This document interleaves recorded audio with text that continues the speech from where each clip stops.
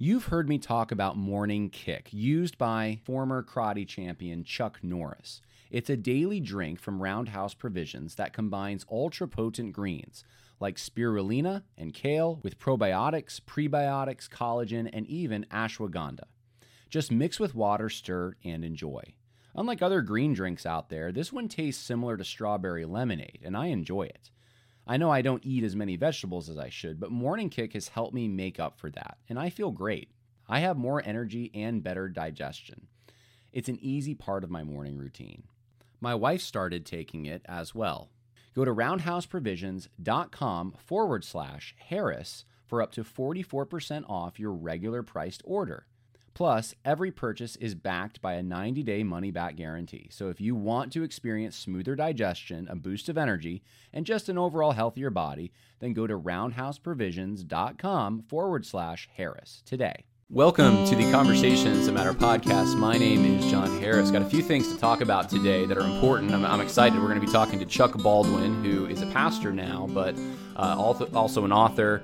He actually wrote a book on Romans 13. He's run for the presidency under the Constitution Party's banner. So want to get his take on this whole civil authority, Romans 13, Constitution debate. There's many facets to it, and I think it'd be great to pick his brain on some of those questions. Also, I'm going to be talking a little bit about the new social justice narrative that is emerging. You probably could have predicted it, but I'm going to take you through a few things just to show where it's popping up and how we should probably think about responding to it, because we do need to start thinking about this. I guarantee you, after the dust has settled on this COVID-19 stuff, we're going to see an aggressive push to claim that there's so many disparities that exist in minority communities as far as healthcare, and we're going to need to do something. We're going to need to do some redistribution of some kind in order to fix these inequities. And so we need to discuss that. We need to talk about what does this mean before we get there, because we know it's coming. We see the signs of it coming. So how should we respond? Let's at least get that conversation started. Before, though, we get to all that, I'm terrible at this. I usually forget to make announcements. I think, I should probably tell my audience something, and then I totally get absorbed in the topic and I forget to tell all of you. So a few things. Number one, there is a big episode coming either later this week or the beginning of next week, depending on how much I get done. I'm in the middle of a lot of stuff right now. I know some of you are, very, you're not busy. You have a lot of time on your hands because you were laid off. I'm not one of those people. In fact, everything is ramped up for me right now. So we'll see what happens. But I'm hoping at the end of this week, I'm going to have a bombshell episode to bring to you. And if you're interested in social justice movement, evangelicalism, Southern Baptist Convention stuff, I will say no more because I don't want to give it away. But you're going to want to check out that video that's coming. Also, if you have not subscribed on Facebook, not pressuring you to get a Facebook. I would never do that at this point with the way Facebook's been cracking down on it, even my material. But if you have one already and you have not subscribed, please consider... I guess it's not subscribing on Facebook. I think it's liking. If you have not liked the page, Conversations That Matter, go to the info section right below this video if you're watching on YouTube, or if you're listening on a podcast, it'll be in the info section wherever it is on the service you're listening to. Click that link and give me a like. Give me a review if you feel so inclined. But the reason I'm saying that is actually for your benefit, not for mine so much. I actually released a video last Sunday. I think it's like 11 minutes long on Resurrection Sunday and some reflections. And believe it or not, there is material I release on Facebook, on Twitter. I have some other social media outlets as well. And I have a Gab now. I have Minds. I'm experimenting with some alternatives, but I release stuff on some of those platforms. And you may not see it if you're just watching the YouTube channel. So if you're interested in that, go check out the Facebook page and like it. One other announcement here. Oh, yes. Submit questions. That's right. I told my patrons about this about a week ago, and we've had trouble nailing down dates, but we finally nailed one down. A.D. Robles and I, along with Josh Summer, I think all three of us are on the same page at this point. It's been one of those things. Two of us will get on the same page, and then the other one can't do it. And now all three of us are on the same page, I believe. For this Monday, we're going to be recording I may release it later in the week. We'll see. But we're going to be doing a video on dating and marriage. You may ask yourself, why are we going to do that during this pandemic? Aren't there more important things to talk about? Well, maybe, but maybe not, because I was talking to my neighbor the other day, and I said I said there'll be a baby boom probably in about 9 months, and he said, yeah, there also will be probably a divorce boom. And I hadn't really thought of it, but then I was talking to my dad, who's a pastor, the other day, and he was saying he's already starting to see signs of marriages, not necessarily in the church, but with people in the church telling him, I guess, about situations, people that they know that are now finally together because the pandemic has forced them to be together in quarantine, and they realize maybe they don't like each other as much as they thought, and they're looking to file for divorce. And I'm wondering if there's something to that. And so for the last few weeks, we've been trying to get together an episode on dating and marriage. And if you have questions on any of that, on relationships, please submit them. I generally will see comments. I try to, at least. I don't always see them, but comments on the YouTube channel. If you go to the Facebook page, you can leave comments there. You can message the Conversations That Matter on Facebook if you have specific questions about dating or marriage. It's a tricky subject, honestly. I think I changed or tinkered with my philosophy on that throughout my dating and courtship experience.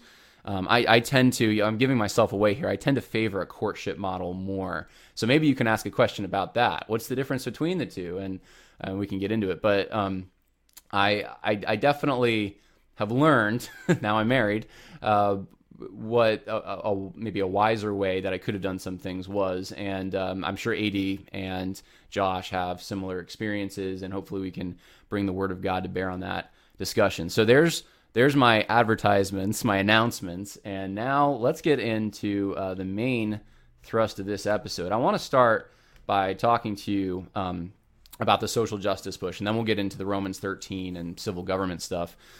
But these were some videos. I've been seeing so many videos because it's a crazy world we're living in right now. But these were some videos I saw last week that came out of Philadelphia. I want you to watch this. On public transportation.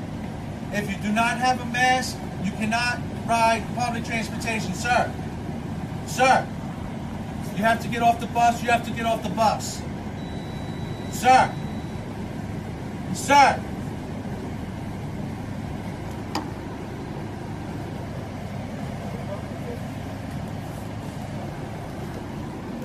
You gotta get off the bus, man. I'm gonna have the cops take you off, one or the other. You have to get off, you have to get off, you have to get off. Let's go. I have to get off? Yes, sir. Even though I had this? You don't have no mask. Let's go. Let's go. You gotta get off. Let's go. Let's go. You gotta get off. Let's go.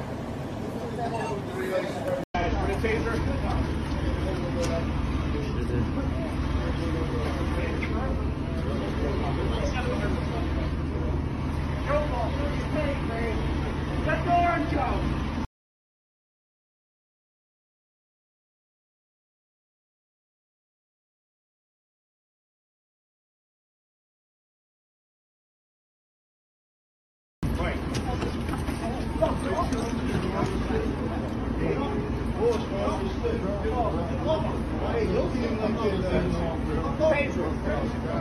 Take me.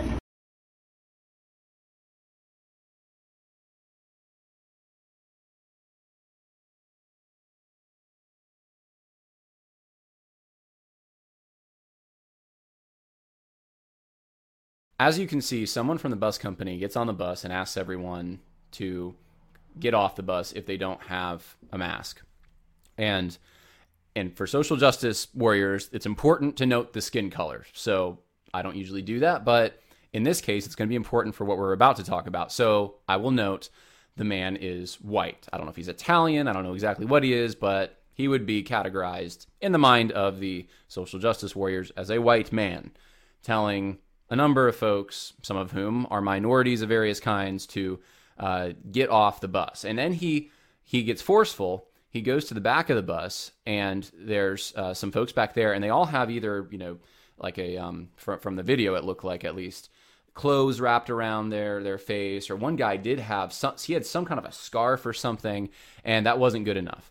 And the one guy, the prominent kind of one in the front there, that's like, seriously, I have to get off the bus? Well, he's a black guy. he's a person of color, and he's getting discriminated against, if you want to put it that way, because he does not have a mask from this white representative of the bus company. And so then the next video you see, and these were connected, so I'm assuming this is the same bus or the same city. It's got to be Philadelphia. It's in the same tweet that went out.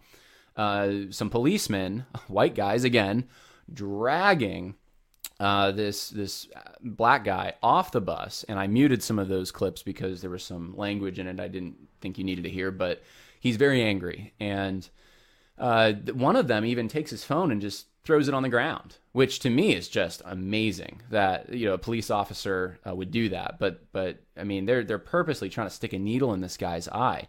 Now, under normal circumstances, I just want to ask you, what would be the reaction from the social justice warrior crowd? What would be the reaction under normal circumstances? Wouldn't that video be played on the news, maybe even national news? Wouldn't that be like a national outrage? We'd probably be hearing about it. But because it's COVID-19, that doesn't even make the headlines at all. It probably didn't even make the local headlines in Philadelphia.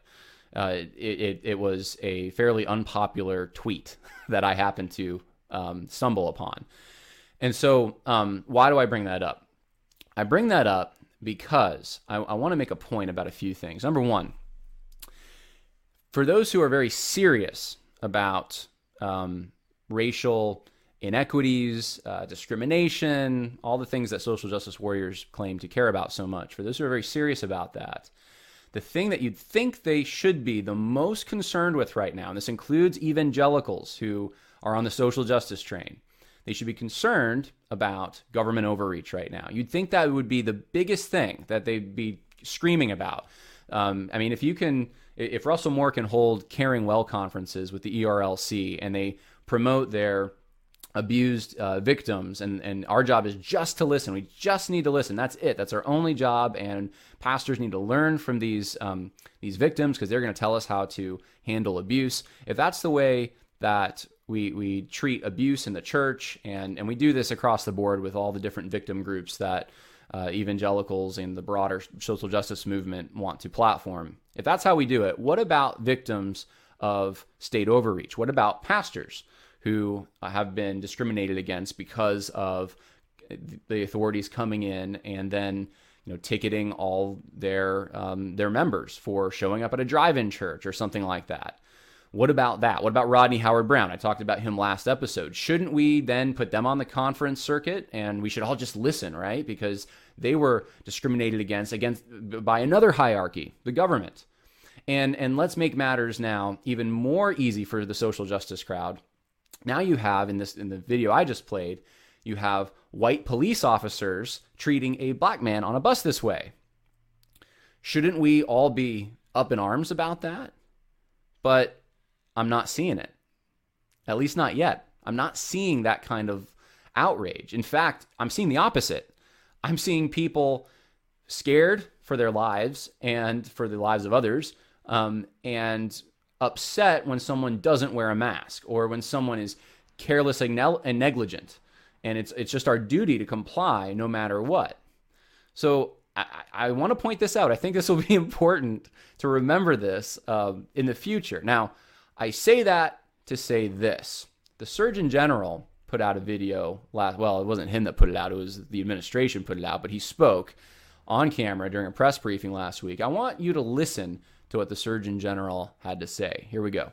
At the President's direction, yesterday I met with 2,000 Hispanic leaders from their communities, and today the Vice President led a phone call that I was on with hundreds of African American leaders, including the Reverend Jesse Jackson, including Derek Johnson of the NAACP, including the National Medical Association and the Black Nurses Association, to talk about some of the alarming trends we're observing regarding the impact of COVID-19 on communities of color.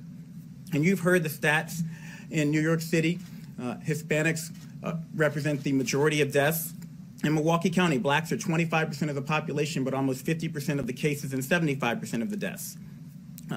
So what's going on? Well, it's alarming, but it's not surprising that people of color have a greater burden of chronic health conditions. African Americans and Native Americans, develop high blood pressure at much younger ages.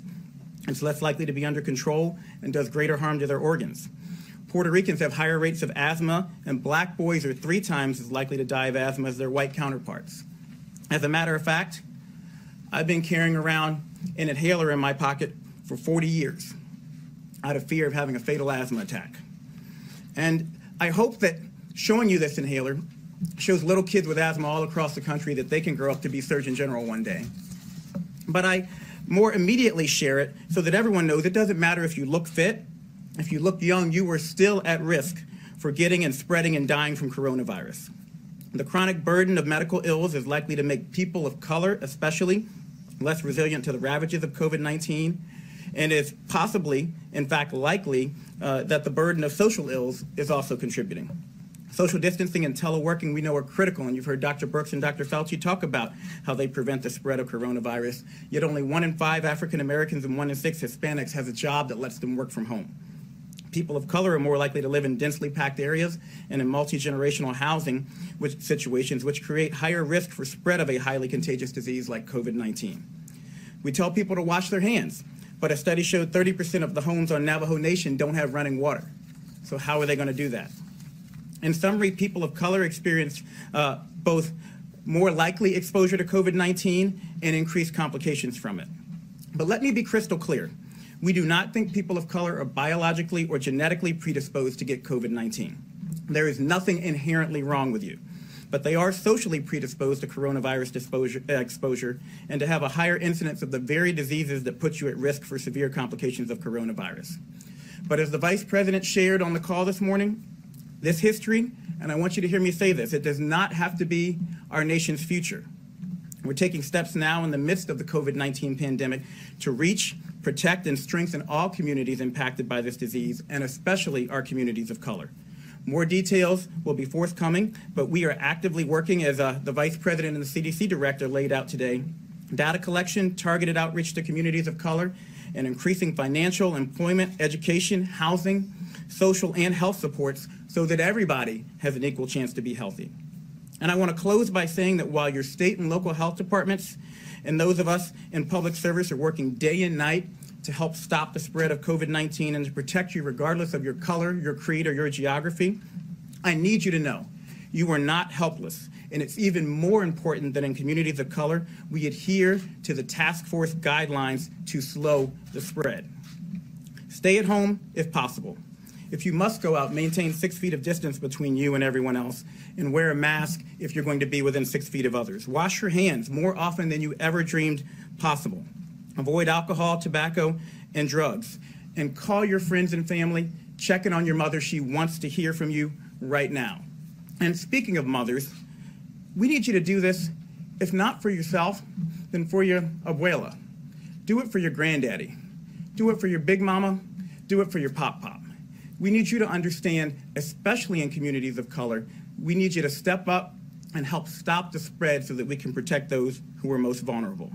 This epidemic is a tragedy, but it will be all the more tragic if we fail to recognize and address the disproportionate impact of COVID-19 and an array of other diseases and risk factors on communities of color. The task force and this administration are determined not to let that happen.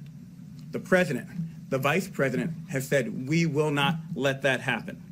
We can't fix these issues overnight, but I promise you we will work with your communities to quickly and meaningfully move the needle in the right direction. Nothing less than the fate of our families and friends. My family and friends depends on it. So this is the new narrative. There's disparities. There's the pre-existing conditions are caused because of the environment that people of color live in, and now we need to address them. Now is the time. So this is unrelated in some ways to COVID-19, but we're taking now the opportunity of COVID-19 to say, I'm from the government. I'm here to help. He even said, if you feel alone, don't feel alone. You're not alone. Because why? Because the government's here. And the government is going to be, the federal government, again, where this is coming from, is going to be the one to solve these problems, these inequities. And so, it's funny to me. I've seen so many things, I can't keep track of them, but we're shooting ourselves in the foot because, I saw there was I forget what city it was in, but it was a Whole Foods store, non-essential. Whole Foods shut down. Whole Foods even responded, we're non-essential, but Walmart is essential. So you're purposely now making a choice for people on where they can go and get something to eat, and you're going to make them get the option that's not as healthy because we're non-essential. I saw a dad playing ball with his daughter in Colorado. Wife sitting on the bench. Police come up, ignore social distancing guidelines, arrest the dad for playing ball with his daughter. In New York City, I saw, I think it was a married couple. They're sitting on, it was like a bench area, and police officer comes up. You need to separate. And they're saying, seriously, we're married. He said, you need to separate. I mean, these stories are coming out all over the place. And I don't hear the evangelical leaders that we're supposed to trust even talking about them. To Al Mohler's credit, finally, I think it was like Friday night or Saturday, he spoke up against, in strong terms, against what was happening in Louisville. I mean, he didn't support Rodney Howard-Browne at all, even spoke out against really what Rodney Howard-Browne was doing in his case. But then when it's in his backyard, when the government is singling out drive-in services, he spoke out. And I'm glad he did. Better late than never. I also noticed, side tangent here, I also noticed on his Ask Al Anything, it was like a T4G special live stream. I think it was a couple nights ago, but he sort of endorses Trump using like it was like many paragraphs to do it. He didn't just say I support Trump. He like did a whole thing, and you could tell he was nervous about it, but he did. And he really was speaking up against Democrats. And it's the same question that's always been in my mind about Al Mohler. Why don't you talk about what Russell Moore's doing? Why don't you talk about your own backyard? Thabiti Anyabwile and Walter Strickland and Jarvis Williams, and the list goes on. Why are you so against the national Democrats, but the ones that you actually have control, you have some influence on, you don't publicly denounce some of what they do? And I could go on a big tangent about that. I'm not going to, but all that to say, I will put credit where credit is due. Al Mohler came out against what was happening in Louisville, Kentucky, but it's silence for the most part from most big evangelical leaders. They're not talking about this police state that's being set up right in front of our eyes in many municipalities and states. It's just not even on their radar. I went to the coronavirus in the church thing, the Ed Stetzer thing. And, there's advice there on how to shake someone's hand, alternatives to handshaking, real helpful, guys. Nothing that I could find there on government overreach, concern about any of the things that I just mentioned, the things I've been talking about for now about a month. So this is where we are, though. But here's the thing. The concern, though, even though you'd think the police state would be something to be concerned about, the concern they actually have is, and we're going to see this more and more, the disparities. The social justice train is just hitching itself to this. Let me show you some examples of that real quick. We got, before I go any further, the Surgeon General. So on March 4th, Ed Stetzer says, this morning, I met with the Surgeon General, and during the meeting, I asked him how churches might be preparing. Here is a story based on that conversation, including the significant news that church should limit hand-to-hand contact. So he does this whole thing in Christianity Today with the Surgeon General, who we just watched. And then the exchange with Ed Stetzer, advice for churches from the Surgeon General, preparing your church for coronavirus. And he posts. So they know each other somehow. There's a relationship there, and I'm wondering who influenced who. And part of the reason I say that, I've already showed you where Ed Stetzer's really big on this we got to stomp out this anti-Asian racism that's going on right now. He said it in multiple places. But I noticed, and I stumbled on this. I wasn't looking for it. I was doing research on something else. But Ed Stetzer has written for Sojourners, like not once, but like multiple times. Sojourners, if you don't know, that's Jim Wallace's organization. Jim Wallace, essentially, he admits this himself. I'm not putting words in his mouth. He said this in an interview in 2010. He said when he was in the student movement during Michigan State University in the 60s, he was a communist. He says this. And in 1979, this is after he was a Christian, he received Christ, he says, at the age of 6, and got born again, all of that. And then he basically loses his faith because of influence of teachers in high school, things he read in college, looking at the inequities around him in Detroit, which he says was the most segregated area of the United States. I'm sorry, indulge me this tangent real quick because I've been reading up on Jim Wallis. So Jim Wallis goes through this transformation, rejects Christianity, goes with the New Left, becomes an operative in the SDS, Students for Democratic Society.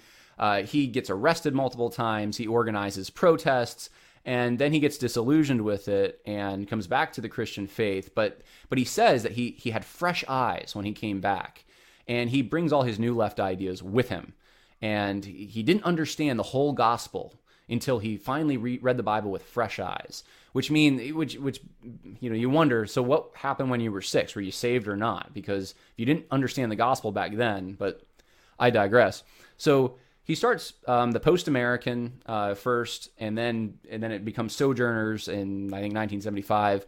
And 1979, this is after all of that, he says it's a missions magazine, and I have the source. He says that basically he's looking forward to the day when the church, he predicts that there's a day coming, and he's looking forward to it, that the church will be able to look at the world through Marxist eyes, essentially, and that the young evangelicals are going to bring this in. And so he weds Marxism, he weds the New Left ideas that he adopted during his high school and college years with the Christianity he had when he was young, and creates this new synthesis. And that's Sojourners. And he's extremely ecumenical. He doesn't think that Catholics and Protestants and Reformed and Arminians and mystics and go down the line, those distinctions don't matter. The only thing that really matters, he says this in his 1976 book, I'm trying to remember the title, Agenda for Biblical People. He says the only distinction that really matters is, are you part of the establishment church or the biblical church? And the biblical church, of course, believes in all the New Left ideas. That's Jim Wallis. All right, you have a big biography, more than you bargained for here. Ed Setzer's written for him, written for his publication multiple times. Evangelicals conservative evangelicals don't write for Sojourners. What's going on? So I don't know a lot about Stetzer. I haven't done like a big deep dive, but something is up with that guy if he's accepted in that crowd and he's writing for those guys. So that's why I wonder. I was like, did he influence maybe the Surgeon General? I don't know. I don't have any evidence that says he did. Maybe the Surgeon General influenced him. I don't know. But there's a connection there of some kind. Now, here's what's also being said out there. Christianity Today. It's hard to close black churches amid COVID-19. And, we read the article and basically, we should do it. Yeah. They're not calling for, hey, this lockdown's excessive and maybe churches should be not singled out. Maybe they are essential. The article is basically saying that, we just got to basically check our privilege. We need to understand that it's harder for the black churches during this time. And then here's a few other sources, and there's so many of these, but here's Camilla Harris, here's the Reverend William Barber, both saying the same thing. Look, this horrible situation we're in right now, we can't ignore the underlying reasons why people, especially people of color, have these pre-existing health conditions, and that's what's killing them, is pre-existing conditions. They don't have access, to exercise and healthy food, etc. And it's killing them because, look, obesity is one of the biggest pre-existing conditions. If you have, I'm trying to remember now, diabetes. There we go. It was on the tip of my tongue. If you have diabetes, that's a huge pre-existing condition that could be the difference between life or death if you get this. And so they're saying that these lifestyle choices really aren't choices. They're the results of the environment we live in, and that environment was shaped by, and you're going to find once this gets rolling, it's white supremacy's fault again. And so we got to be prepared for that. So how do we become prepared for that? And here's one of the first things I want to mention to you. Here's a disparity you're not going to hear about too much, but to NPR's credit, they talked about it back on April 8th. Women are doing better than men. I'm going to read for you a quote. People started noticing this almost as soon as the first clinical reports came out of the Wuhan describing the cases in China. There was one large study that looked at nearly 40,000 cases, and it found that the fatality rate was higher for men. It was 2.8% for men compared to only 1.7% for women. And that's basically held true as the virus has moved to other countries. Like in Italy, there was this one study of 1,500 cases of critically ill people with the virus who were admitted into the ICUs, the intensive care units, and about 80% of them were men. Oh my goodness. Oh my goodness. So men are doing much worse than women. Are we going to talk about all the the problems that the stress that men have, and all the situations that led to men dying at higher rates than women. And then are we going to talk about solutions? I mean, we got to redistribute some income here. We got to give more resources. We got to make more things available. Are we going to do any of that? Or do we just not talk about that? Does that men don't matter because they're higher up on the intersectionality pyramid? It's worth asking. If we look at it, we could slice this pie in so many ways. You realize that? If we just want to look at urban versus rural, urban versus suburban. I mean, if you're in a place that has a lot of people around, then you have a greater chance of getting the virus. If you live out on a farm and no one's coming into town, you have less of a chance. Does that mean the farmer now needs to give to those in the city? Through the government, not his own charity, mind you, but the government needs to come and steal or take from that farmer. I mean, what other disparities can we come up with? I mean, I'm sure there's probably tons. If we start really analyzing all the data, children seem to be doing much better than elderly people. I mean, do we need to take their allowance now so we can give it to those? I mean, how far do you take this? And they're so selective about the disparity that they want to use. It's an agenda, guys. This isn't this as good as their intentions may be on some of this.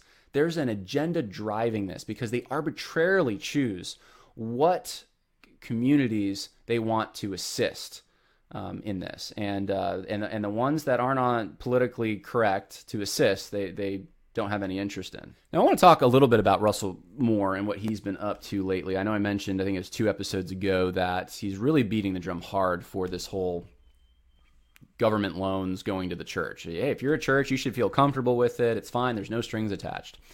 And my response is essentially, there's always strings attached. There's always dependency you're setting up. You're looking now to the government to save you instead of God. We see this happening, and I wish I had the figures to pull up right now. I know I have them saved somewhere, but we see this happening with Christian education in general. Once you start accepting government loans for that, you become dependent. You need the government loans. You have to abide by regulations, and that's one of the scary things is moving forward. You have a Democratic administration. You have Democrats controlling Congress, and you're going to get some hate legislation passed that is going to essentially change the discrimination policies that schools need to enact in order to receive the government loans and funding. And when churches start taking money from the government, like directly, in the form of a loan, and supposedly, and I don't know, I've heard different things, supposedly the loan's supposed to be forgiven, etc. Well, either way, you start setting up the government as the place that, not only bails out big businesses, as we found out after the 2008 crash, but now they're going to bail out churches. They're going to bail out individuals. They're going to bail out everyone, even though it's our money. If you're going to start doing that, then you're shifting the culture of individuals and churches into expecting that the next time something like this happens, and there will be a next time, that the government's just got to come in and save us. And you don't think there's going to be strings attached? You don't think the next Democratic administration is not, they're going to forget who took money?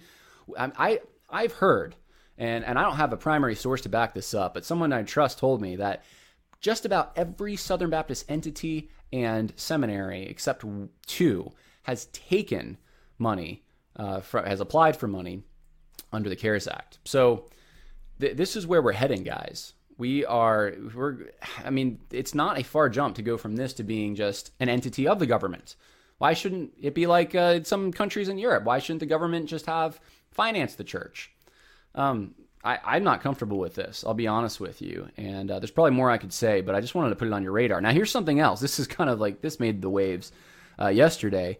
The Evangelical Immigration Table on April 13th put out a letter, and I'm not gonna read this to you, but I'll basically tell you essentially what it says is, hey, because of COVID-19, you need to release some of these illegal migrants that you have waiting. They're detained, waiting to be sorted out. You need to release them. And because they're made in the image of God, it's all the familiar arguments that don't hold any water that we've talked about many times on this podcast. And so Russell Moore, he signed it. And people are saying, why do you handle this religious liberty? I mean, it's literally in the name of ethics and religious liberty. You had one job, religious liberty. why in the world are you treating the religious liberty issue with kid gloves if you talk about it at all, but you're pounding home that churches need to take government money, or at least feel comfortable with it, and you're somehow have time to lend your voice to support illegal migrants being released during this pandemic? Guys, we don't need an ERLC in the Southern Baptist Convention. In fact, they're doing more damage than anything else. If you're in the SBC and your church is not itemizing their giving, then money's going to the ERLC, and you really need to consider if that's good. Now, I was going to play this for you. I don't have time, but I'll just summarize. Russell Moore was on a show, I think it's 2 weeks ago now, and it was The World and Everything in it, and he was asked, what do you think about de Blasio's edict that he would shut down a church permanently or a place of worship if they didn't close? And Russell Moore basically said, well, it's unfortunate he said that. And you compare the language Russell Moore uses for something like that, which is egregious, to what he said, I think it was in 2015 with the mosque issue. And he was adamant, that Muslims are made in the image of God, and that this is something the ERLC needs to be behind. And you hear Russell Moore when he talks about racism and how adamant he is. It's demonic. It's evil. He uses absolute language.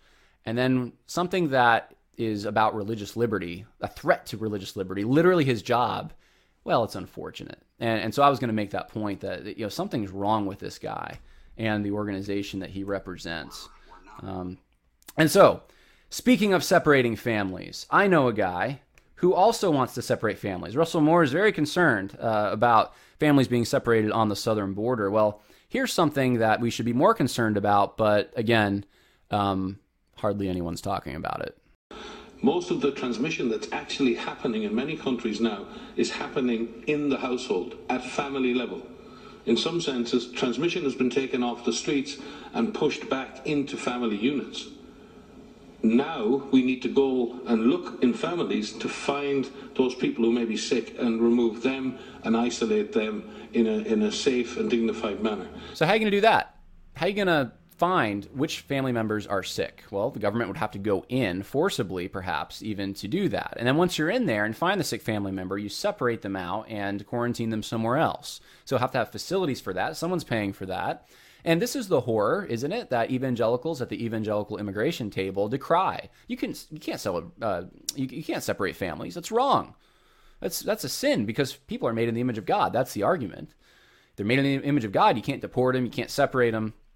But here we have a spokesman, some kind of representative for the World Health Organization talking about this. And Donald Trump, to his credit, wants to defund the World Health Organization. In the last 2 days, liberals have been very upset about this and thinking, well, we're in the middle of a pandemic. You can't do that. When the reality is, these are the guys that got China wrong. They said China had it under control, and now we get this nonsense.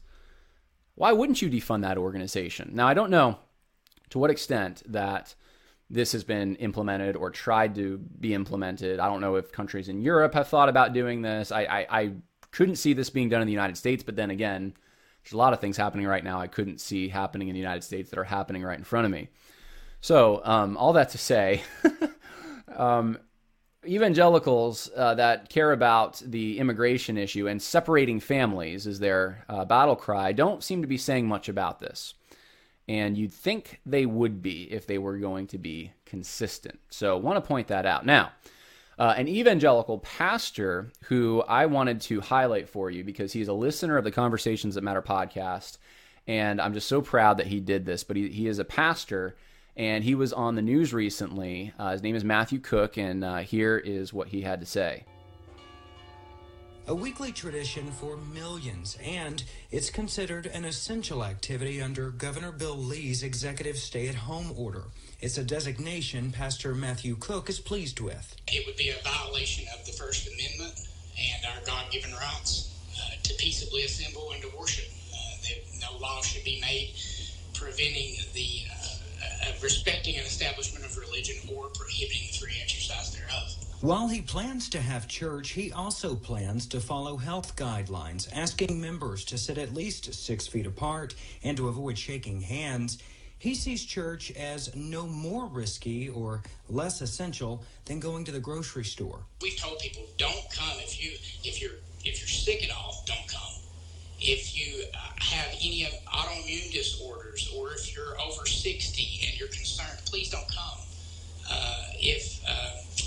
just scared. He also doesn't believe the government should be able to take those choices away. LMU law professor Stuart Harris explains it's an ability they have during an emergency. In normal times, it would be extraordinary for any governor to lock down the state or forbid travel, and likely would violate one or more constitutional rights. But these are not ordinary times, and in extraordinary times when the public health is at risk, governors like Governor Lee have extraordinary powers. And in these extraordinary times, this pastor says he's glad to be preaching. Whether you die from coronavirus or whether you die from some other cause, one day you're going to die. And to spread the message that there's hope beyond this life, beyond the grave, is worth it to me. In Knoxville, Blake Stevens, WATE 6 on your side. Matthew, excellent job. Couldn't have said it better. I'm glad you're out there. Keep it up. This was from last week, right before Easter, that recording. And just thankful to have folks like Matthew in the audience. I wanted to juxtapose what the lawyer said in that video with what Chuck Baldwin was going to say, but I actually just received a phone call from Chuck Baldwin's office, and I'm not sure what's going on. Maybe you can pray for them.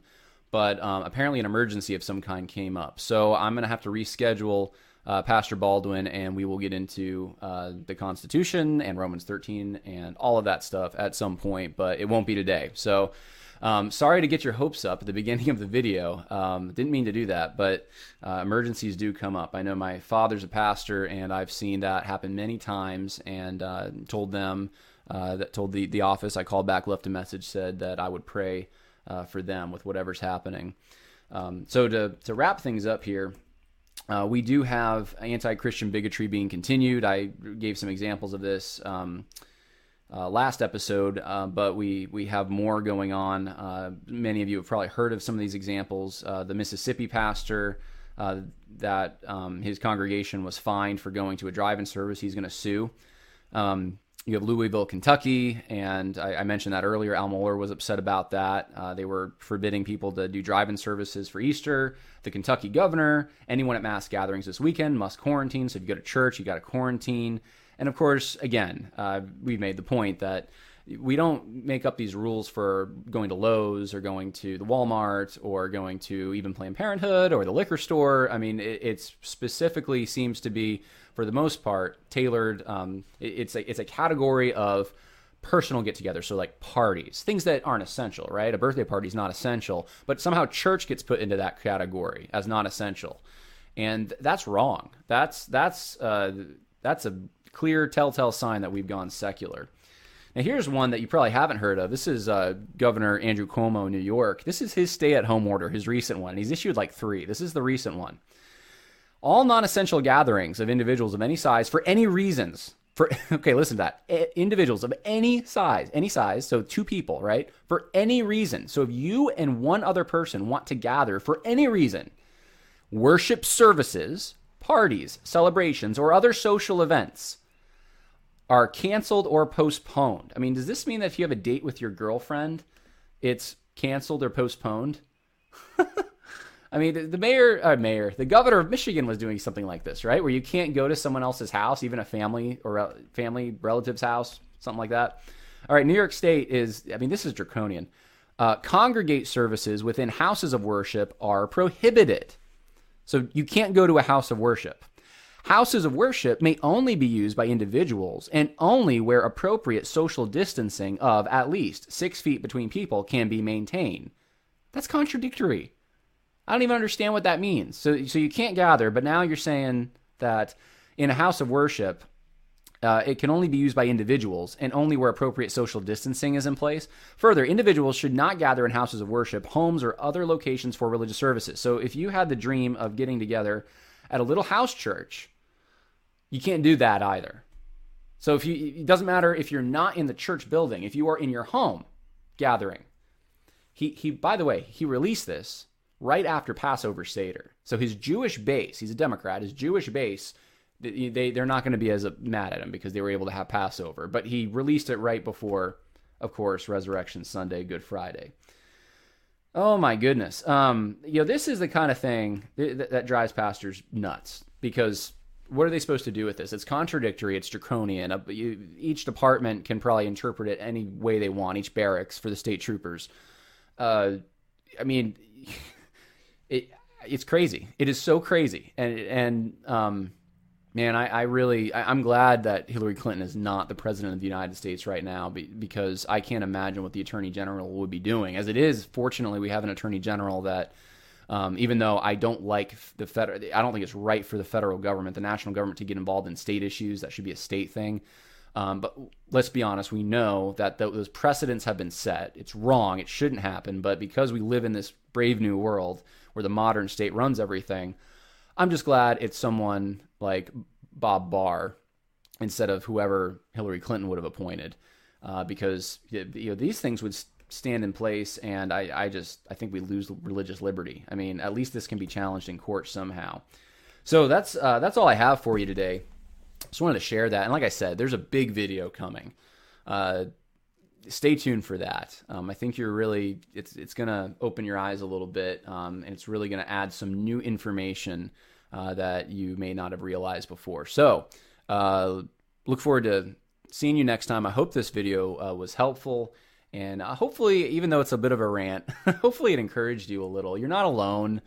Government overreach is something that many of us are concerned about. In fact, I'll tell you a quick story, even though I'm wrapping up here. I was at I'm not going to say where. I was at a barbecue joint, and I actually, okay, I'll back up. This story is actually pretty good. This is a personal story, so you may enjoy this. I've taken to trying to ride my bike a little more, because you can't go to the gym right now, and I have an issue with my foot that running is really tough. So I've been trying to ride my bike. Well, I've broken down 3 times in the last week. So the first time I broke down, I put these new pedals on and these new shoes. I've never tried that before. And in the middle of a thunderstorm comes up. I'm actually riding on fields, and the bike pedal comes off in my shoe. If they're connected, and I'm running, and it's connected to my shoe. I'm running with the bike, trying to find cover, and I sort of found cover at this Methodist church, kind of like underneath the front. There was a little overhang. So that was the first instance. And fortunately, somehow a contractor came into the parking lot after the storm passed. I caught the edge of it. It wasn't bad. It looked like it was going to be bad, and then it wasn't. And but he had an Allen key, and I was able to put the pedal back on.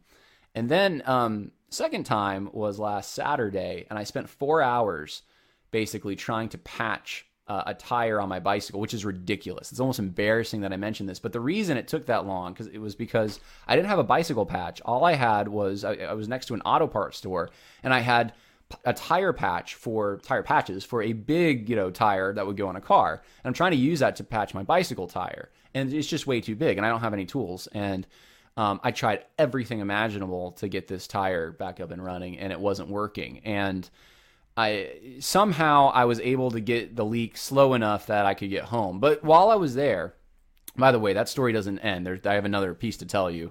but while I was there was a barbecue place across the street, and of course it's next to a grocery store. It's like a Food Lion or something. See, that narrows it down for people who want to know where this is, I guess. It's backed out onto the street, the line. That's how many people are going to Food Lion. And so in my neck of the woods, the roads are more crowded now during the day than they were before the pandemic. I don't know where everyone's going, but the social distancing thing isn't working, because everyone's now in the Petri dishes of Food Lion and Walmart, and or they're out on hiking trails, I guess, or I don't know where they're going, but it's busy. The traffic's busy. And everyone was lined up. The line's going on the street. Well, right next to that line is this barbecue place, and there's a sign that says open. And I'm thinking, what place is open?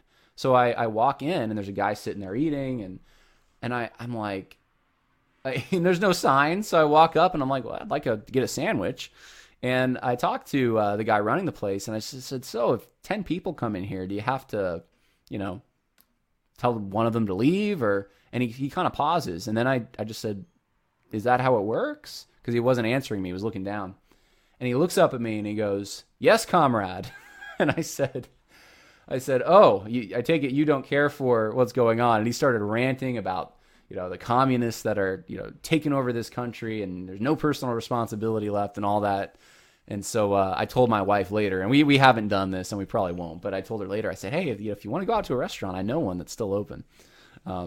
Anyway, so, and then last night, I'm on my bicycle, and it just, the chain, the piece that holds the chain, I forget the name of it, it just comes, it breaks in half for no reason. So those are my adventures. But anyways, hope that was helpful, and God bless.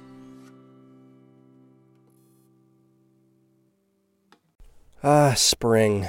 Nothing like the world progressing towards summer to inspire your own progress. That's what life's all about. In your career, relationships, and your finances. Let's talk about that last one. With the Chime Secured Credit Builder Visa Credit Card, it's easy to start building credit with everyday purchases and regular on-time payments with no annual fees or interest. So your weekly grocery run can feel even more productive, and that morning coffee can taste like a little victory. And if your credit scores grow, so could your opportunities to get lower rates on loans. Like for a new ride or finally having a home to call your own. Sounds like progress, right? With Chime Secured Credit Card, you can start improving your credit scores right away.